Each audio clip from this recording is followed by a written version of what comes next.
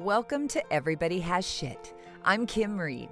This podcast is an open invitation to put your wellness on another level.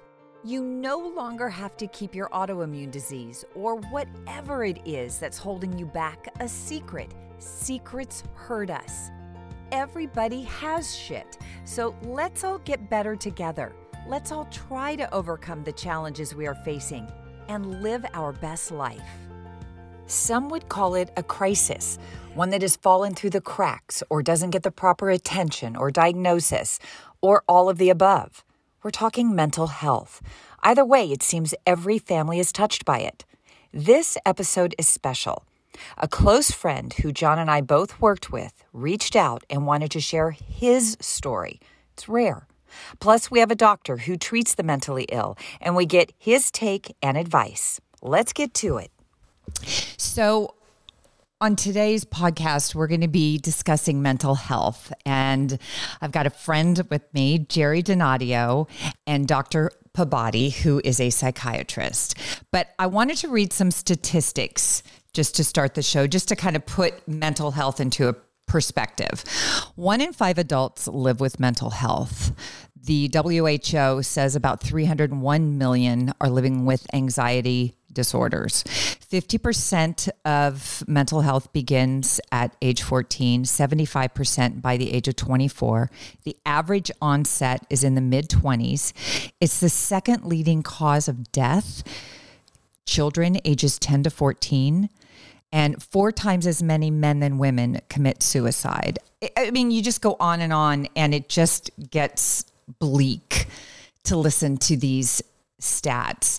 And it's always been a topic of discussion because you see so many you see so many shootings, and it's directly linked to mental health.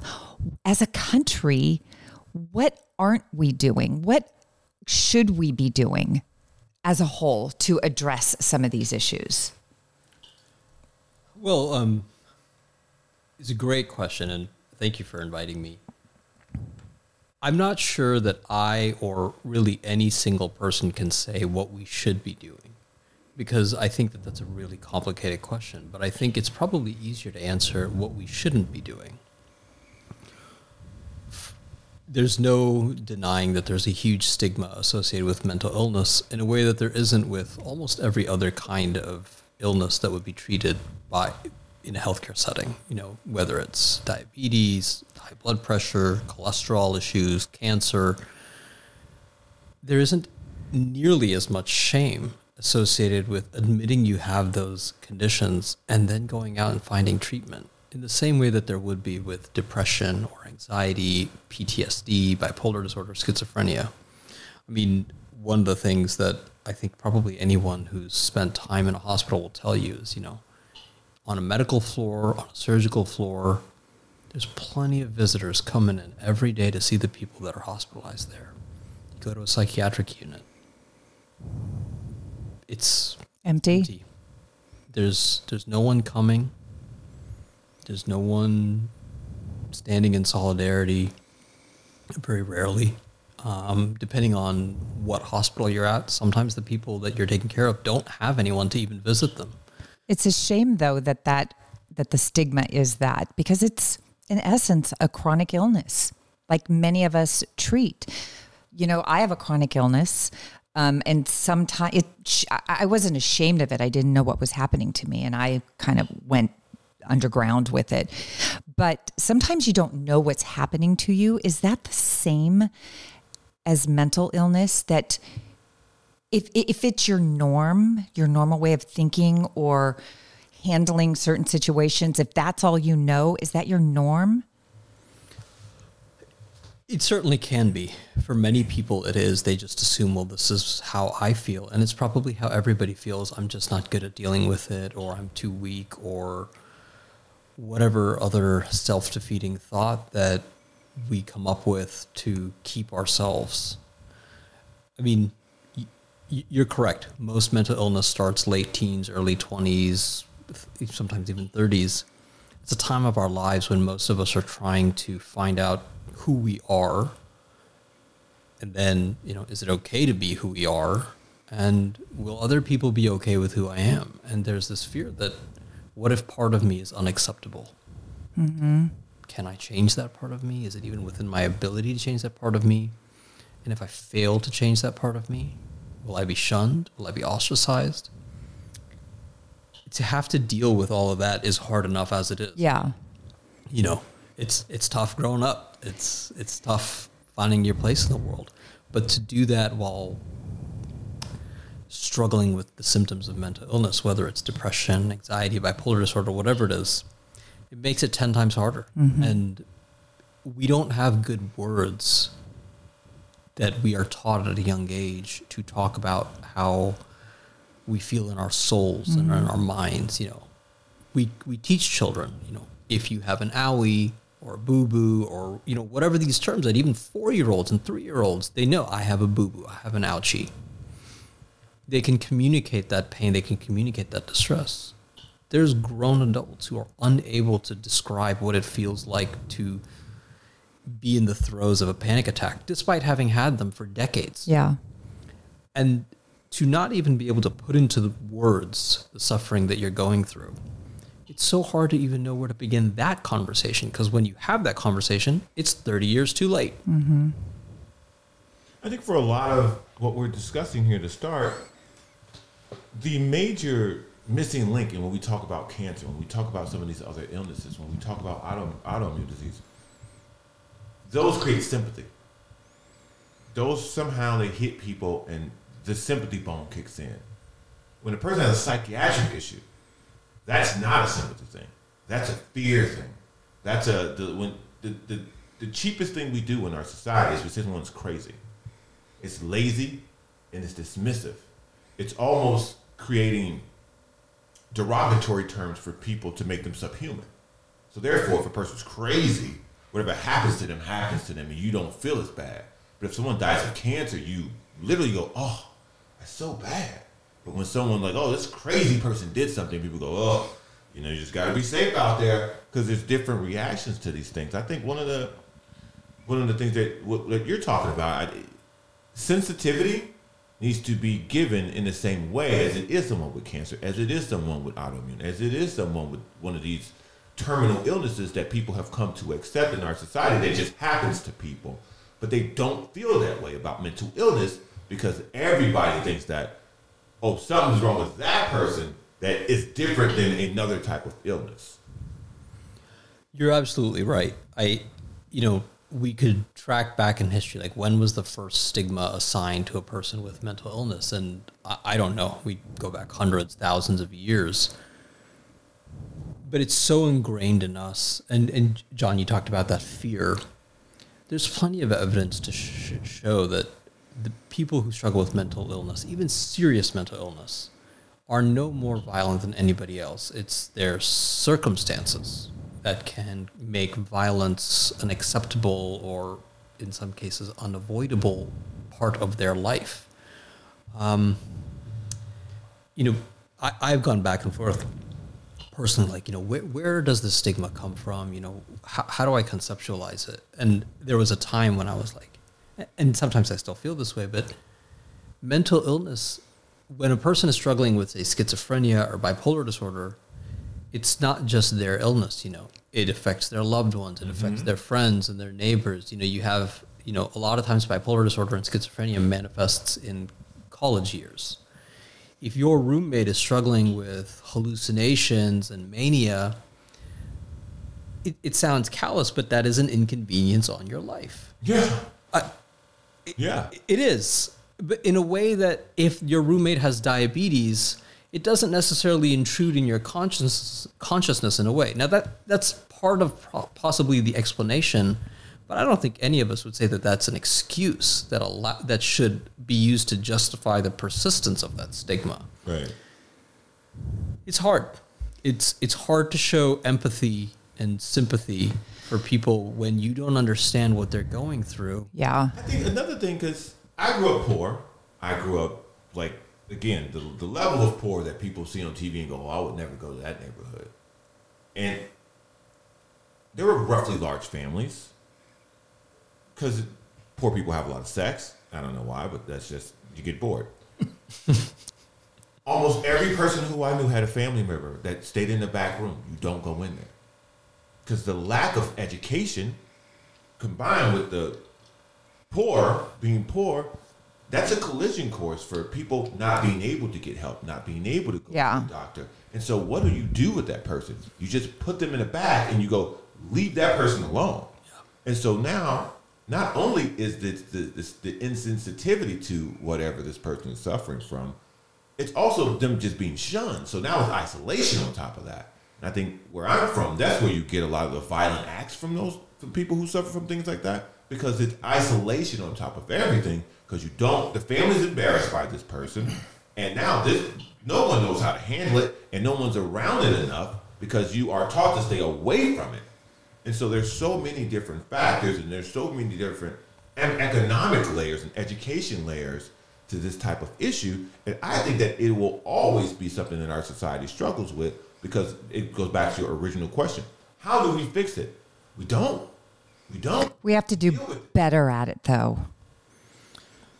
Yeah, I mean, yes. The short answer is we do have to be better at it, but it's not clear to me that there's an obvious path forward. But I have to say, though, so Jerry, myself, and John, we all worked in the same radio station. Sales, promotions, producer, on air, and then I did a morning show. And when Jerry came to me and shared his episode, and it was a year-long episode, right? And more of depression. It was shocking because it goes against my perception of him. You know, I see him, would see him every day, happy, this guy, this image I have of you, but then to find out the darkness that was in your head. But I have to say, though, the fact that you shared that with me, I think is a really big deal. Even though you're on the other side of it and you're feeling good now and you've gotten treatment, I just think it's a big deal.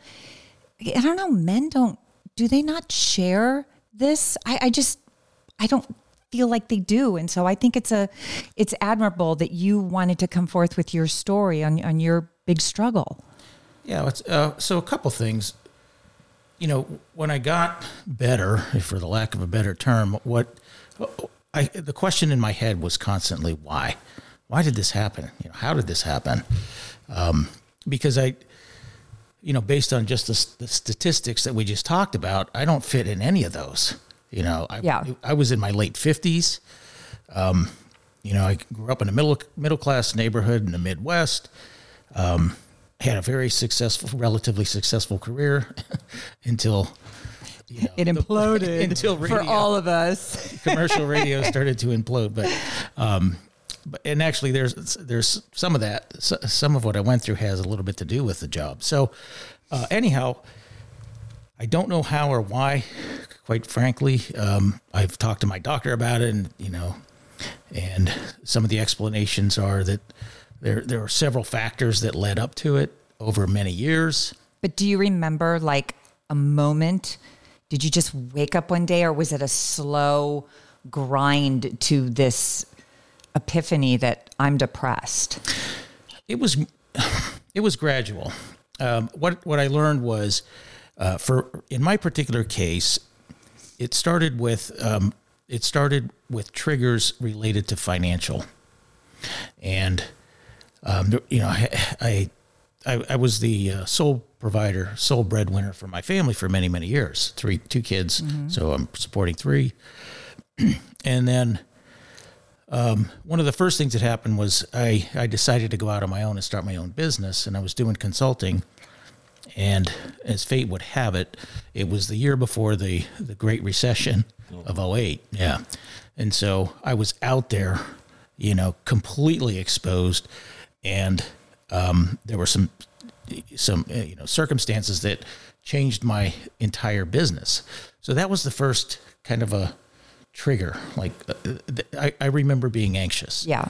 So fast forward, there were several other examples of where my financial environment had been rocked.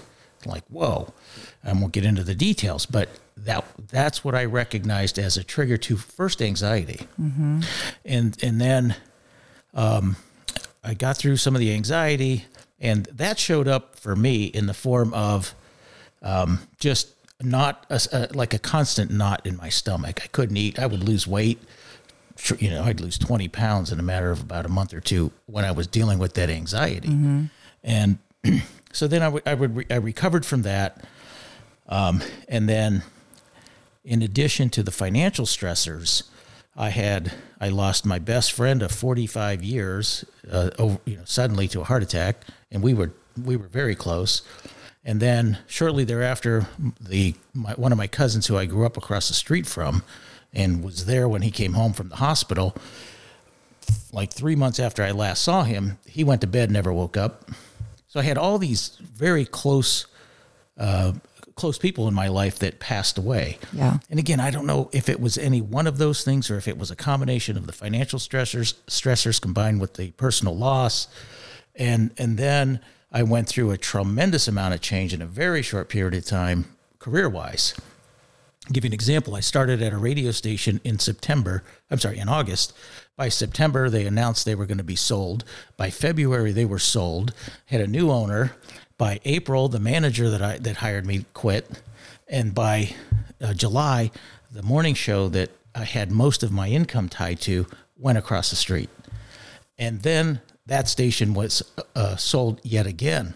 So it was just boom, boom, boom. So, but it all linked to money. The change, but then all that. Yeah.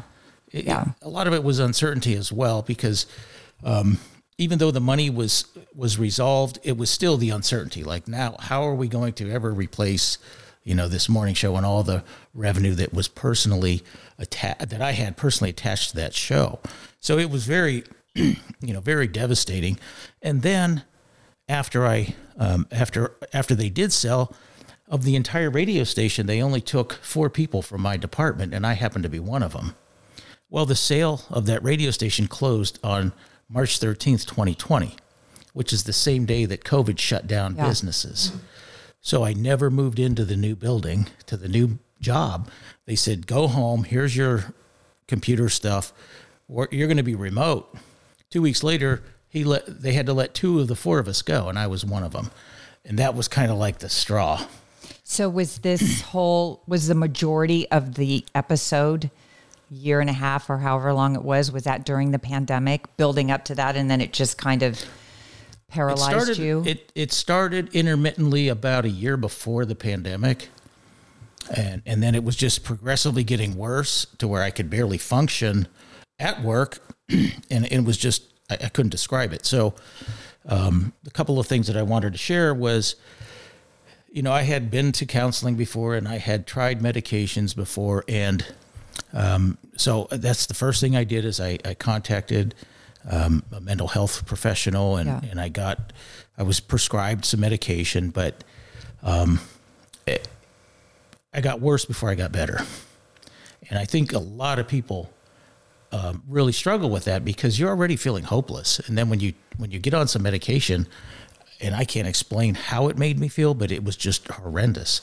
So it got a lot worse before it got better. But fortunately, I had the support to where I could, it would be like, try it for 3 weeks or a month or whatever, maybe 6 weeks. Did you stick with the same person, the same professional, the same psychiatrist or psychologist, or were you jumping around trying to find a match? Well, that's a great question. Going back to the very first time that I had any sort of, this was back in like 2016 when I first experienced anxiety. I had a heck of a time with it. The system was, it might be better now. I think it might be better now. But for example, I was out of town. I called to get a prescription. My general practitioner prescribed me some medicine or some medication for anxiety and said, look, I'm not a psychiatrist. You need to go see a psychiatrist to make sure you have the proper dosage. So I finally found one, and it was about a 3-week wait before I could go see this doctor. Yeah. Well, the Friday before I was supposed to see this doctor, they called and said, Monday is a holiday, and so the doctor's not going to be in. said, okay, well, how about Tuesday? And they said, oh, I'm sorry. He's not taking patients for another 3 or 4 weeks. So I had been on this questionable dosage, which I was having some weird side effects that I couldn't even address with a psychiatrist for almost 2 months. And that was a struggle, just that part of it. So finally, as soon as I saw him, he looked at it in 5 minutes. He knew the prescription was too low. Right. The dosage, rather. So he upped it, and then I felt a lot better. So what was the original question? Well, I was asking if you jumped around from doctor to doctor. So yes and no. I stayed with the same organization, but there were different psychiatrists and therapists that moved within the organization that for various reasons they I had to find another one. But they were very helpful in transitioning me, but I didn't have to go look. It was just, so yes, I had different ones. But it takes a commitment. It takes a lot of work. You really have to advocate for yourself as well. You do. You were going through this because what you're describing, what you went through pre-COVID and then during COVID, and the jobs closing and things turning over. A lot of people went through that, and everybody kind of dealt with it in a different way. What would you say was one of the things that, even though it was a struggle for you, helped you, that you were able to do yourself, or something that you were able to find that made it a little bit easier for you, even though it was still a struggle? Nothing made it easy. It was brutal. It was the worst thing that I had been through in my life, because what happened in my case was I was a completely different person. So there were outward signs. So in your environment with your wife and your children, they could see it was a different dad and husband. Yes. And even at work, people knew that something wasn't right. They could just tell I wasn't myself. Did they approach you and say, "What can I help you?" Was there anything that anybody said or did to you that helped? Not really, no. Because they don't know what to say or do, and nor did I. I just knew I was feeling off. I knew that each day was a struggle just to get to work. Yeah. And this was long before COVID. Mm-hmm. But I want to ask Dr. Pabati, is when you see somebody whose demeanor has completely changed, and it's not just for a week, it's for a long period of time. As just an outsider, is there something that we can do to help in any way? It's a great question. First of all, Jerry, I'm glad that you've had a positive trajectory in your case. Yeah, so am I. It's a hard fight for everybody. It is a fight every day. Okay, as family members, friends, loved ones, if someone's struggling with mental health issues, or if they just seem off. When someone or something doesn't fit with how we think it's supposed to be, for a lot of us, that's like, I'm not sure I want to engage in that. Mm-hmm. Because it's like, if I find out something is wrong, what's my responsibility for dealing with it? But isn't that part of being a caring person? Don't you isn't that maybe where we need to step in and be more proactive for people? Or is that too much of a burden? Yes. It is a burden for a lot of people. It goes back to what we spoke to before. People helping you. As a man. Probably a lot of it is male pride, but at the same token, you just want, in my case, I just wanted to be left alone. I'm going to get through this. I don't know what's going on, but I don't want you to worry, but of course everyone did. And it got to a point where, when I lost my job, I decided, you know what, I'm not in a position to even try to find another one. I was just that far down. I just said, I'm not going to even try. I struggled to look at LinkedIn. Yeah. It was just the things that were this big, they appeared as mountains, and it was just so overwhelming. And so I just decided I'm going to take some money out of my retirement, and I'm going to, I'm going to hope that I get better soon, because I had a lot riding on it. I've got 3 people that I'm supporting. Well, my wife was working at the time, but nonetheless, we needed my income too. So for me to be in a position to where I can't even work, I can't earn money. Like, are you kidding me? It was surreal. And it just compound. I mean, it just kept like one layer after another. And then, so then there's guilt because you're not carrying the load, you know, you're not doing your part. And then some of the So it just builds inside of you and it just gets worse and Yes. worse and worse. What was the physical? I mean, what physically, you said you lost weight when you would have that thing, but then as it progressed, what were your other physical symptoms? I don't know if I was physically exhausted or mentally exhausted or both, but I was fatigued. Like everything was so draining. You know, my wife and my daughter would be like, just go for a walk. You know, exercise is good. My wife was doing all this research. You need vitamin D, get some sun, try this, you know, over the counter thing and try this homeopathic thing. And you know, everyone's going really, they're trying so hard to figure out how to fix you. Yeah. And they can't. And because I couldn't. So it's just so frustrating because, and you're right, it just builds. Like, you know, you add one layer on top of the other. And then there's the fear. And the fear was, am I going to get out of this? And that's the same fear that my family had. Like, we've never seen him like this. I could barely get off the couch. You know, I'd wake up, I'd be okay for a little while, and then all I wanted to do is go back to sleep. Like, that's not me. And like when I was in sales management, I really enjoyed mentoring and coaching. Yeah. You know, You're an affable, motivating, fun-loving guy. and I'm sitting there realizing that some of the people that I mentored and I coached, they're coming back to me trying to motivate me. I'm like, wow, this isn't, you know, it's a real identity.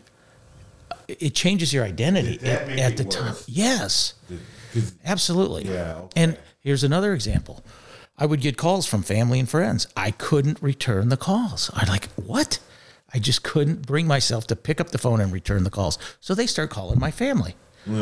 My good buddy from college, I wasn't returning his call. He calls my daughter. Okay, so did that bother you? Absolutely. Absolutely. It did. Because now I'm burdening them. I'm adding to the burden. So you look at it as a burden. Yeah, it is because, Is it? well, why else would it's a burden for my family to have to field calls that are meant for me because I'm not. But that's your perception of a burden, right? Is it really a burden? Isn't it? How common is what he's describing? Common. Look, we started talking about, like, is it too much to ask for society to ask, like, hey, you seem off. You know, John and I made the statement, like, kind of. But the question is, why is it so much to ask? Yeah. Okay. In your background, where people are poor, being poor is exhausting. Yeah. It's physically exhausting. It's emotionally exhausting. It's spiritually exhausting. It's exhausting on every level that you could decide. It's never ending. It's exhausting all the way. And I'm not going to say that I have any experience with that, but that's my understanding. That would be accurate. If that's your baseline, I don't think most people in that environment have a whole lot left over for, like, extra compassion and extra empathy, especially when it's potentially the kind of empathy that isn't going to pay a dividend. And it's difficult to talk about this in these kinds of terms because it sounds callous. But say I got a buddy of mine who, not depressed, not anxious, but just going through a rough patch. Yeah. Marriage, kids, job, whatever. Going through a rough patch. Okay. You say, look, you go into a rough patch. Let's go out. Let's grab a dinner. Let's have a drink and let's just talk. Okay. He's going to unload. He's probably going to feel a little bit better because he hasn't had anyone to talk to. And he's going to probably be able to say, thank you. I feel better. Even if my problems aren't resolved, I feel better. That is an empathy that I've extended that pays a dividend to me. So I get something back for that effort expenditure. But that's not what happens when you're trying to do that for a person with depression or anxiety. Okay. When Jerry was going through the depths of his depressive episode with the anxiety on top of it, he didn't need to go out for dinner with a friend and a drink and have a couple of slaps on the back and reminisce about, college years. Like, that wasn't helpful. So you're saying that it's more about me. So if I'm extending myself to you and I want to try to help you, then I'm getting that feeling back that I'm trying to help you, but it's not helping you. That's part of it. It's a small piece of a very large picture. Then we talked about, the uncertainty about what does it mean to talk to a person or interact with a person who has mental illness. If you don't have the understanding of, look, the mentally ill are not violent. Like, when Jerry was depressed, it wasn't like he was going to slug anyone who tried to help him. Like, That's not the perception. But if you don't have any experience in working, in talking or engaging in any way with someone struggling with mental illness, forget the serious, like, really debilitating, like, schizophrenias and bipolar disorders, even like a severe depressive episode. It's hard to know how to talk to this person, especially, I would argue that it might even be harder to talk to a person that you have a prior relationship to, because now what you're seeing doesn't match what you used to see, what you've taken for granted for 15 years, 20 years. All of a sudden, it's this person in your friend's body, but it's not your friend. Okay. It's some stranger. But the extreme part of depression would be suicide. And if that is the end result for people who are depressed, to do nothing, is that, so are you saying that is a trajectory that's going to happen? And a friend saying, can I help you? What can I do for you? Isn't going to change that path? Well, it's worth recognizing that over the last 20 years, the suicide rate has not improved. And depending on how you look at the data, you can actually maybe say that it's worsened.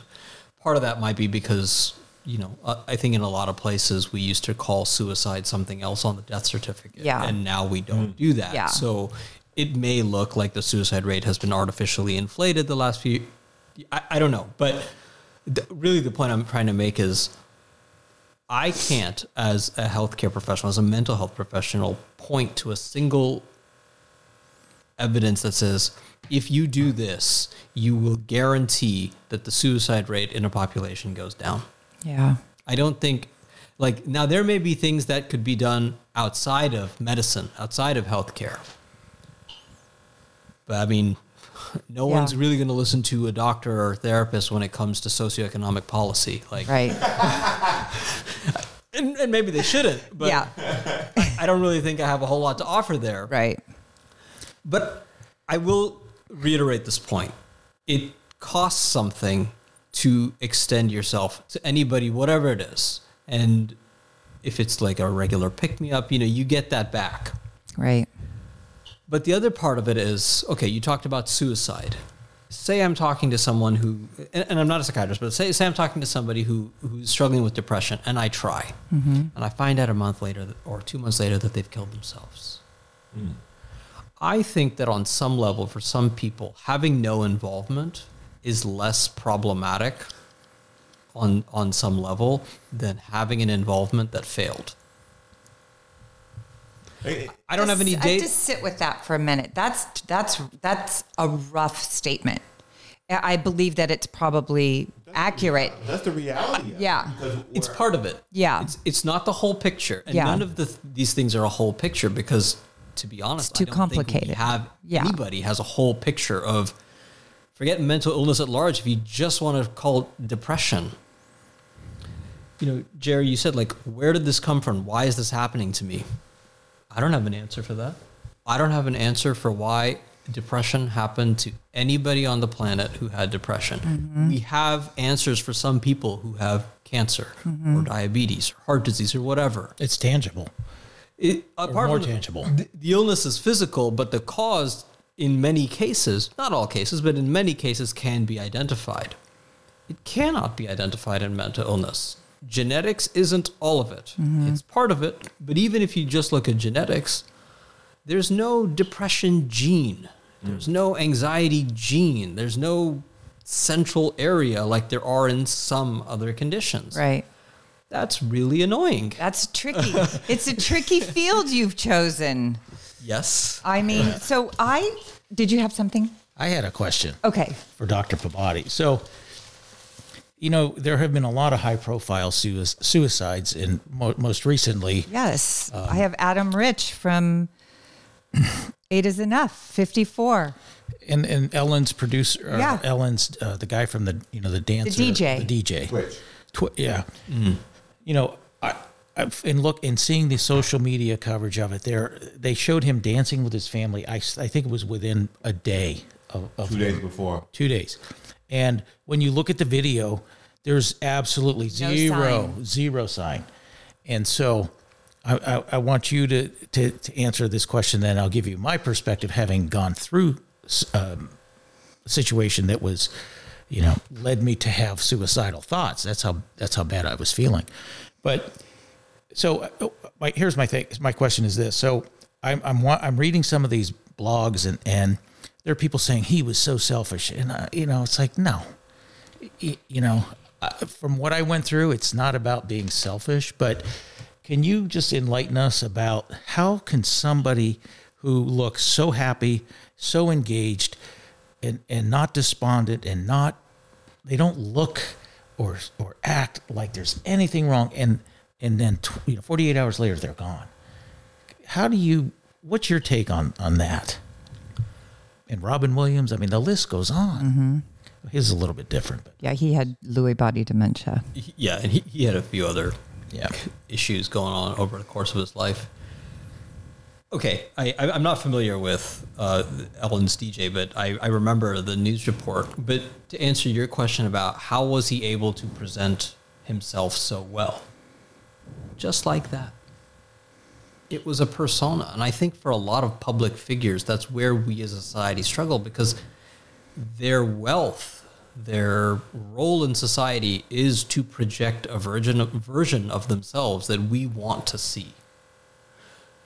Nobody, I mean, for me, the memory I have of Robin Williams has always been Mrs. Doubtfire. Yeah. So, but no one bought tickets to that to see the version of Robin Williams that was struggling with depression and substance use issues. Like that's not why people lined up to see that movie. That's not why he was chosen to voice the voice of Disney in Aladdin. The genie in Aladdin. Like the point of his existence, as determined by our society, was to entertain us, and showcasing your depression is not all that entertaining. So Twitch was on TV or whatever, dancing because that's what he was supposed to do, and so he did that. So, because I disagree with you to a certain extent, because I've never suffered from depression, so any opinion I have of it is totally from the outside arena, looking in. So it's not a criticism. It's just something that when he killed himself, you said something interesting where people said that, he was selfish. I was one of those people. I'm not afraid to admit that. I was one of those people who thought that was a very selfish thing to do. And the position in which he was in, and it's funny that you were speaking that, I think a person who can come out of that like you did has such an opportunity to create influence and awareness by the position that they have. But he chose to be dancing and showing this other side of him that he's due, that he has to. He has to show people, my life is great. Yes, whatever happened to Ellen has nothing to do with me. I'm having a great time with my family. We're dancing. I'm doing good. But that 10-second, 15-second TikTok he posted, after that, he probably went and sat on the couch and didn't want to get back up. But he had to do this TikTok because I have to keep showing front face that I am doing well. And as, again, an outsider looking in, I see a person of that level of influence with the inability to look at his wife and look at his children and look at the people who follow him on TikTok and not be able to turn that pain or turn that confusion or turn that hurt or that depression into... You realize that there's just no way you can get someone to understand the true depth of your point of view if they don't have at least a couple of those scars. Mm-hmm. So in that same way we talk about, is it wrong to view a suicide as selfish, maybe the only people who have a right to an opinion are people who have stood on that cliff edge. Yeah, I agree with that. But for people who have not stood on that cliff edge, what, you're going to tell them not to have feelings? I mean, then we're back to the very beginning of this conversation. Like, look, I know I've said this a lot. I'm going to say it again. I don't know. I personally distrust anybody who thinks that they do know, because I think it's, look, if you just look at the suicide rate, whatever me and my colleagues have done the last 30 years hasn't been enough, hasn't budged. And you could argue that maybe we've made it worse. I don't think that's the case. I think it just changes how it changes just how the statistics are reported. But it's not like all the new drugs that we've discovered in 30 years and all the everything has had this seismic shift in the suicide rate. Now, okay, that's just the people who are dying. What about the people who tried, lived, and never tried again? It's hard to collect that data, you know? I mean, what happens in, like, I'm in San Diego. I barely have access to community data in San Diego. Forget having data for LA or Chicago or New York or Boston or Seattle or Austin or Miami. Like, I don't know what's happening there. I don't know. Are they having better outcomes as a region? I don't know. Maybe. I mean, maybe there's a system in Miami that's fantastic at recognizing when someone is on the verge of making their first suicide attempt, intervening, and you don't see it. Or maybe there's a system in New York that captures people who survive their first suicide attempt. And so in that community, there's a very low rate of second attempts or third attempts or something. Like, I don't know. I've got a couple thoughts on that. So, John, the reason that I reacted to people that thought that he was selfish is because I was sharing with Kim a couple days ago that, so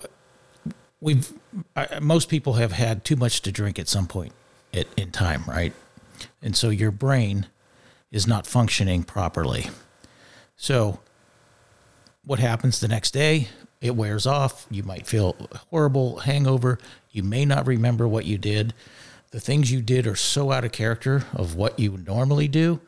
People don't even recognize you, because of where your brain was as it was saturated with alcohol. So the best analogy that I can come up with is, while people that are dealing with depression and have all these other, issues, at least my experience was, your brain is working almost as if it's intoxicated. Like, everything's distorted. And so the only thing I could say is, by the grace of God, I had some of those thoughts, but by the grace of God, I didn't act on them. But it was a quick ending of a prolonged pain. And that's what a lot of people don't realize. Like, how long was this guy in pain? And especially people in high profile careers where millions of people are watching them every day. The last thing they want to do is put that out there, because show any sign of weakness. That's their entire, not only identity, but literally their income. So anyhow, that's why I was reacting, when I saw that people were saying he was selfish. Yeah, I mean, technically that is a very selfish act, but the other side of it is, how much pain was he in, or any of us? How much pain is someone in to do that? And people forget about that side of it. And yeah, it is selfish, because the people left behind are devastated.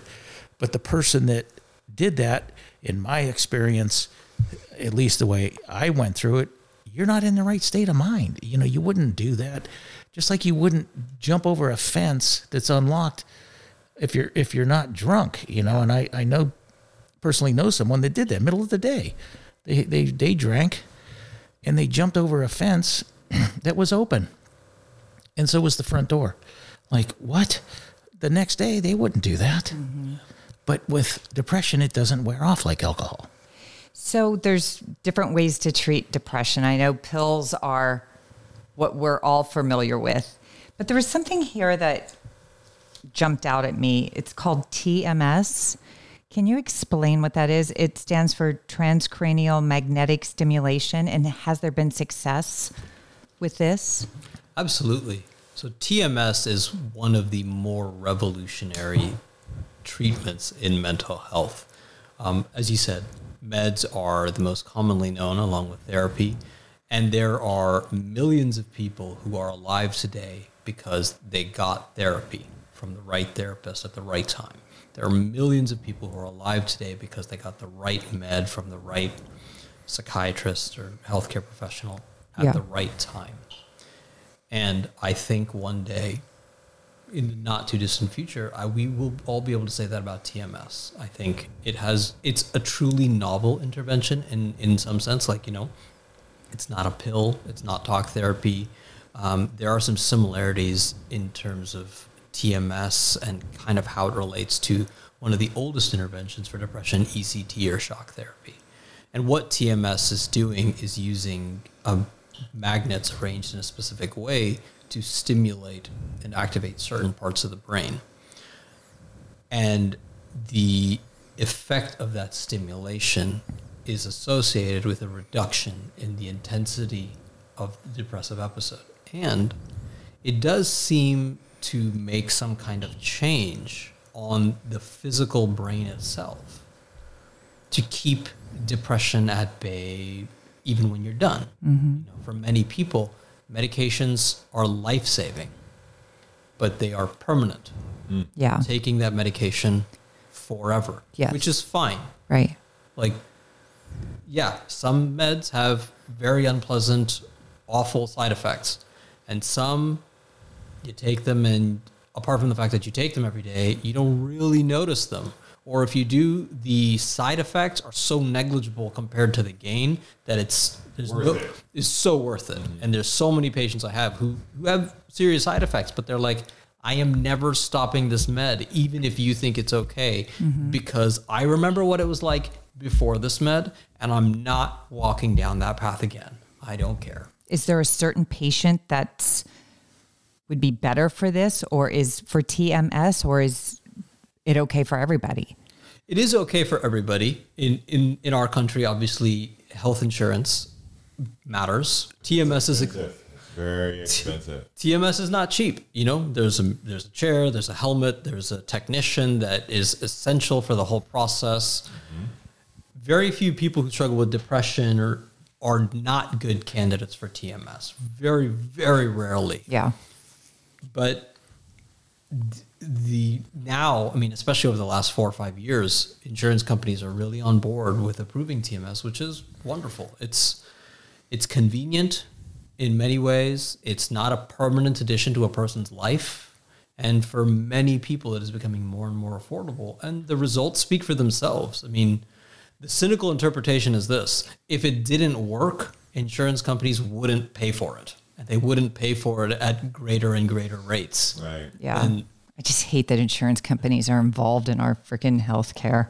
We can't avoid it, but I hate it that they are able to make those kind of calls. I really do. Okay, that's sidetrack. Last comment for either of you. If there is something that you would like to share about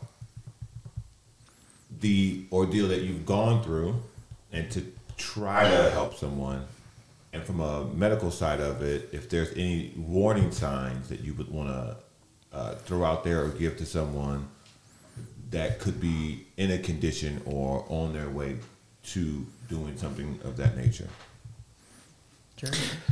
Yeah, so the reason that I even decided to be here was hoping that at least one person would benefit from what I went through, because at least it wasn't in vain. So the advice that I would give is there's several things. One, don't give up.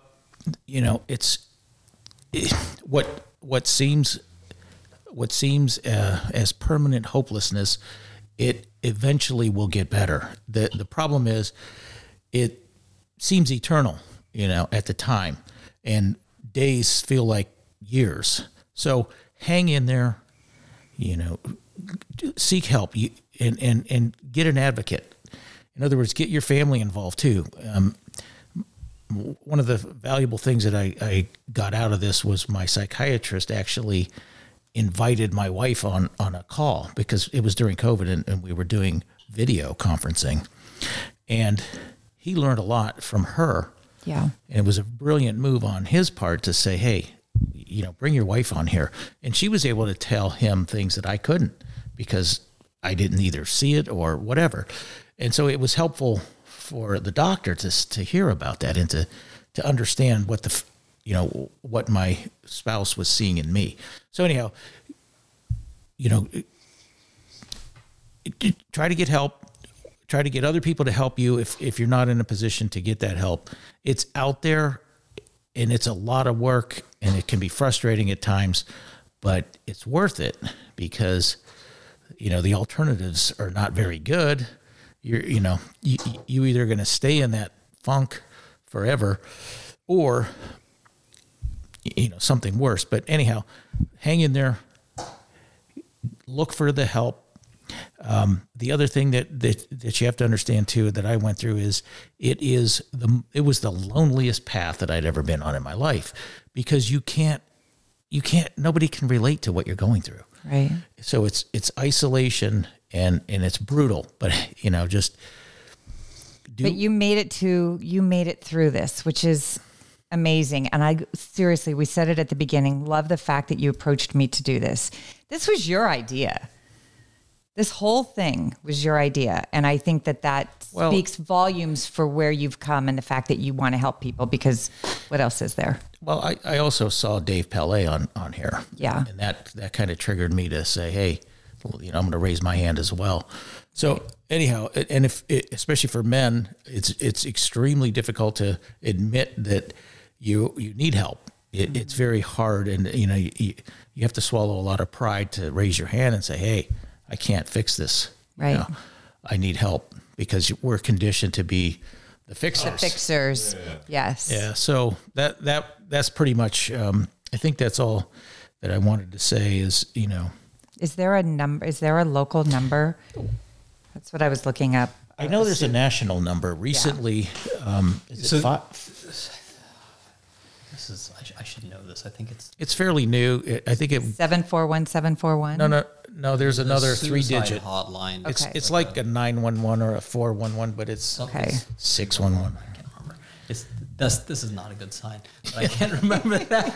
Well, fortunately, we haven't used it. It needed to. I haven't had to direct anyone towards it yet, which is a relief.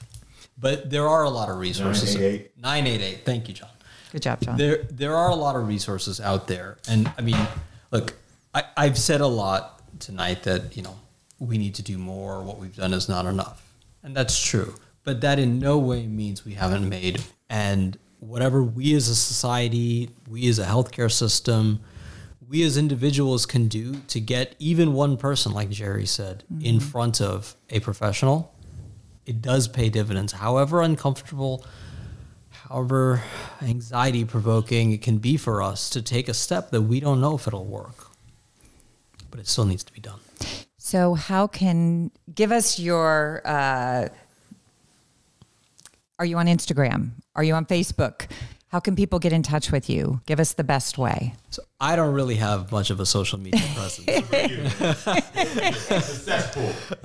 Come on, John. But the company I work for, Sokia Health, is a fantastic healthcare organization. We are founded here in San Diego. Okay. We are founded by clinicians. We are run by clinicians, and we're driven by clinicians who are passionate about not just caring for individuals, but creating an environment that allows all clinicians to function at their best.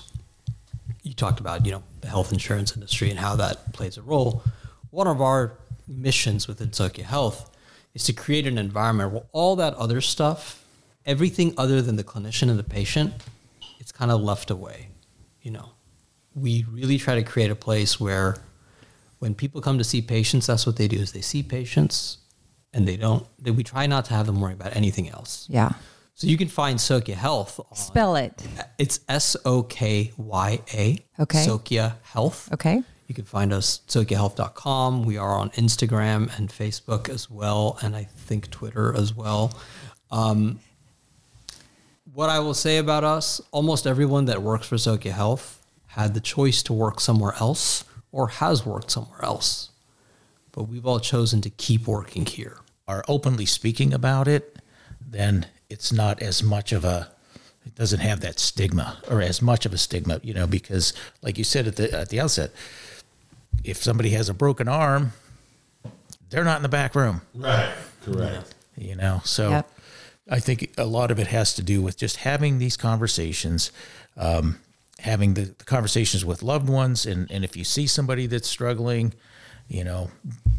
reach out to them and understand that in a lot of cases, they may not know how to get better. So whatever you're offering, they may not be receptive to it, but just hang in there, both sides.